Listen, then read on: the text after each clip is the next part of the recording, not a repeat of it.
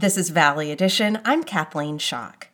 While working as an elementary school teacher in the Central Valley, Marie Casau was disturbed by how her fellow educators taught Indigenous history to their students. So after earning a master's degree in education from Fresno State, she created a curriculum of resources for teachers looking to challenge stereotypes about Native Americans in their classrooms. I spoke with Casau about the project. My understanding is that this work was inspired by your experiences as an elementary school teacher. Can you share a little bit about that? So I just kind of saw that there was still just a lot of stereotypes and just a lot of issues amongst, at least in the elementary school sector. I can't speak for other sectors, but working with high school students as Native students as well, they also expressed to me that their teachers and other students would say inappropriate things to them as well. And so I just kind of felt like I want to do something about it, but I can't really do it in the capacity of, teaching full time, let's say. So that got me thinking like, maybe I should go back and get a master's degree. I'm curious to get your thoughts on how Indigenous culture is handled traditionally in the classroom and in textbooks and in curriculum. Yeah, teaching in the state of California, at least, I can't necessarily speak for other states, but yes, there is a lack of content. A lot of the content is, prior to the 1800s. Some early 1900s things, but not really. They don't really go into modern day contexts. And they did try to kind of amend this with an addition they had to the historical standards when they were revamping them. Instead of releasing all new standards, they kind of released something instead to be like, here, look at this. Here's some gaps you might want to address. And that does mention the American Indian movement and other more modern movements within the last 100 years. But what teacher is going to go out of their way to look for this extra piece and then actually implement it? So I feel like we're going in a right direction, but there's still just a lot of unaddressed issues. Like today, I actually saw a video of a teacher down in Southern California just doing the craziest thing. She decided in order to teach a math concept, she was going to put on a paper headband and just start singing in front of her class, doing whoops and war chant, all the stereotypical stuff, getting on tables and then talking about these mystical stones. And this just happened. Oh, my word. Yeah. And these kinds of things happen all the time. So clearly, it's something that's not being understood or not addressed, that teachers themselves are the ones doing this. They're the ones dressing up as cowboys and Indians. They're the ones, even here in the Valley, we have pioneer days and talking about Oklahoma land runs. I'm like, we're in California. Why do we have teepees set up here? Like, there's a tribe right here up the hill. So there's just, I think, a lot of gaps, and the teachers aren't being taught when they grow through the education system. So then they perpetuate these stereotypes. They're not being taught in their teaching programs how to address, Native students. So I think it's just a lot of things need to change, essentially. What you describe in schools just reminds me of what we see throughout our society, what we see certainly in our media with Native stories, where so many rely on either stereotypical images of Indigenous people or position them as figures that only existed in the past. Exactly. And museums, I think, some museums are doing well and trying to change, but, you take a trip to a museum and what do you see? Everything about the Native histories of the area, let's say, are all written in past tense. They used to do this. They lived here. They did that. And a lot of things are still kind of highlighted in a primitive manner. And then we have movies, spaghetti westerns, and different things that kind of put it in this cultural identity when we have people who are essentially doing red face in a lot of old Hollywood films, and they perpetuated a lot of these Hollywood Indian essential stereotypes that are still proliferate today, especially in our mascots all over. Lots of schools have mascots, even here in the Valley. So yeah, it's just a big issue.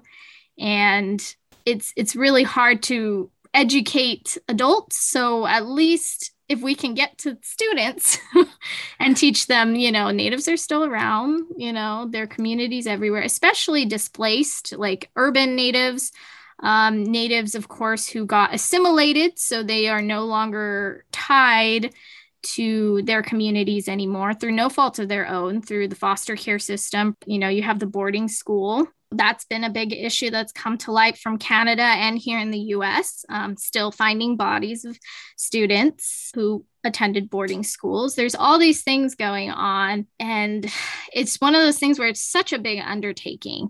And there's people that want to learn and they're open to learning. But then there's a lot of people that are just like, it's in the past, get over it. And it's like, no, it's still happening. Right. Well, let's talk about some of the work that you're involved with to reverse these ideas that are perpetuating our education system. Tell me about this curriculum that you're working on developing. As you went about curating material to be used in the classroom, what were you looking for? I started kind of curating links and different things you could do to figure out, well, whose territory do you live on? Who, is the tribe federally recognized, state recognized? Those are the first steps to trying to figure out, well, where are you? Why isn't there a tribal group in your area? Maybe they got displaced, or maybe a mission system basically, took them out of that area, especially in California. For some reason, we love doing the missions in fourth grade. And we love kind of glorifying the mission system. And I feel like we also have to acknowledge the good with the bad, depending on what side you're on. Let's say that, we ripped children from their homes and essentially told them, or, whole communities, and forced them into kind of slavery, basically, to build these missions.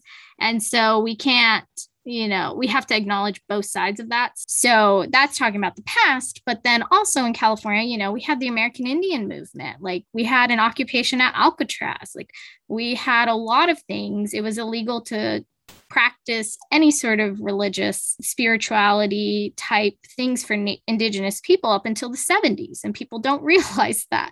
Like, there are a lot of laws that went on for a lot longer than other cultural, other groups. And so I feel like those are the kinds of things that need to be talked on and need to be stressed.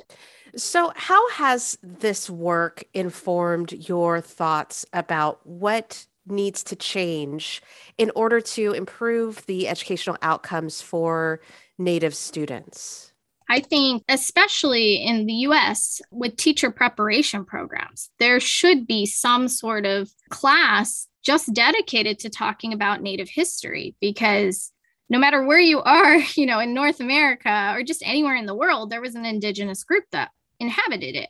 And because, like I said, there's a lot of displaced and urban natives that may not know too much about their past because of, all this historical trauma and displacement and assimilation that went on. So I feel like teacher prep programs really need to be revamped, because those are the teachers coming out with the credentials and then going into these schools. And then also, if you look at statistics, pretty much Native students across the board, compared to other ethnic groups, they have some of the highest dropout rates, highest suicide rates, highest rates of depression. They have like all these staggering rates. But because it's such a small population, they're usually seen as statistically insignificant. So, and I've interacted personally with teachers that have told me to my face, when I was talking on behalf of high school students, that essentially, oh, they'll be fine. They'll just go, they're going to be helped by their casino money. They're just going to get money and they'll just live on the res and it's okay.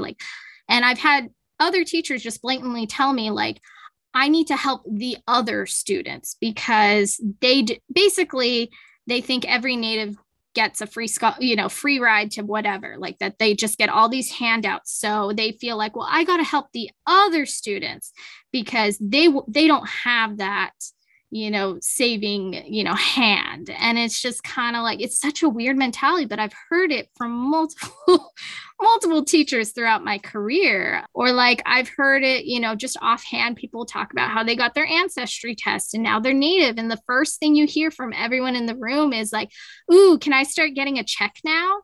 And just like, wow. Yeah. And it's just something that you think, oh, that can't be happening, but it does happen, and how can you humanize Natives when they're still seen as mascots or Halloween costumes or this cute little Thanksgiving project?